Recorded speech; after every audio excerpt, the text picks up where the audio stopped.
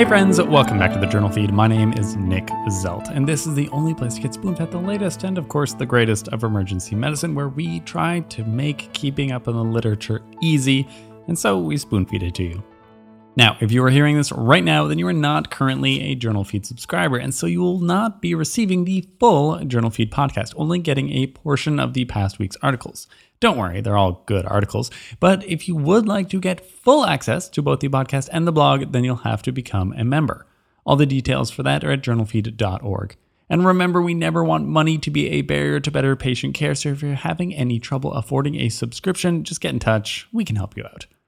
This is the audio version of the past week's summaries, which this week were brought to you by our authors, Seth Walsh-Blackmore, Jason Lesnick, Samuel Rouleau, Megan Hilbert, and Clay Smith. Okay, let's skip to the second article. Titled, Randomized Trial Comparing Low versus High Dose IV Dexamethasone for Patients with Moderate to Severe Migraine, out of the journal Neurology. I actually totally forgot about this practice in general and have not really been adopting it into my practice. This article sure makes it seem tempting, though. Alright, so we've spoken before about the evidence that a dose of dexamethasone can decrease reoccurrence rates of migraine headaches with an impressive number needed to treat of 9. If you're on board with this practice, then the question becomes, what is the right dose to be using? The article that we previously covered on this used 10 milligrams, but these authors, they had the same question. What is the right dose? You want high doses? I'd rather not use high doses when I can use low doses. Less complications, So these authors compared dexamethasone dosed at 4 milligrams compared with 16 milligrams, in addition to giving the patient 10 milligrams of metoclopramide to treat the headache that they presented with. They recruited 209 patients, mostly women at 86%, from 2 emergency departments in New York. They had to be diagnosed with a migraine by migraine criteria, and it had to be of moderate to severe intensity. The primary outcome was sustained headache relief, with the farthest out that they measured at 7 days. Now, the authors found no statistical difference between the two groups, though a 7% absolute difference at 34% with the 4 milligram group, which was lower than 41% in the high dose group. So it looked like the low dose group was actually, if anything, better.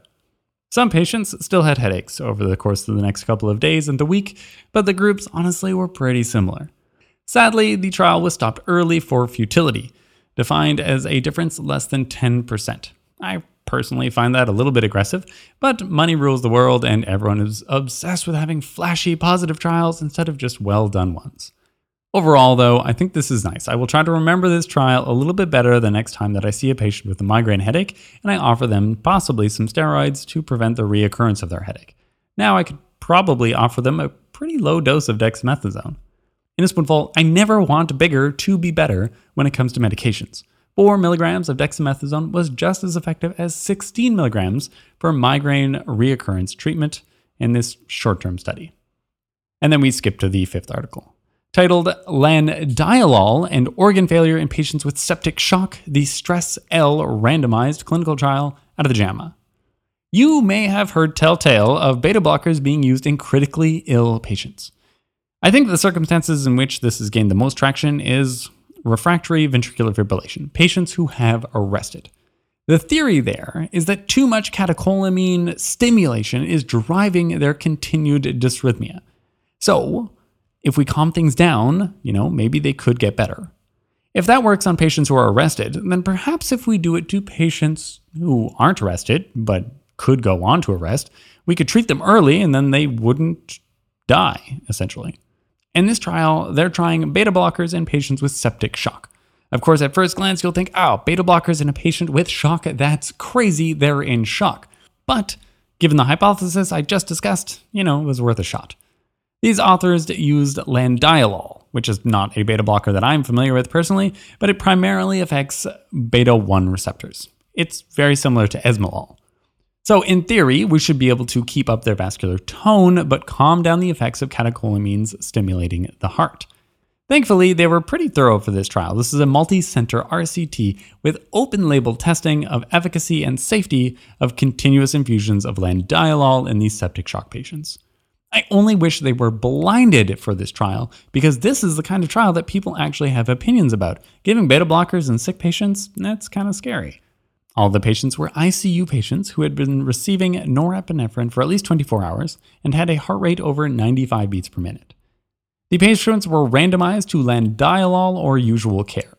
Landiolol was used to target a heart rate of 80 to 94.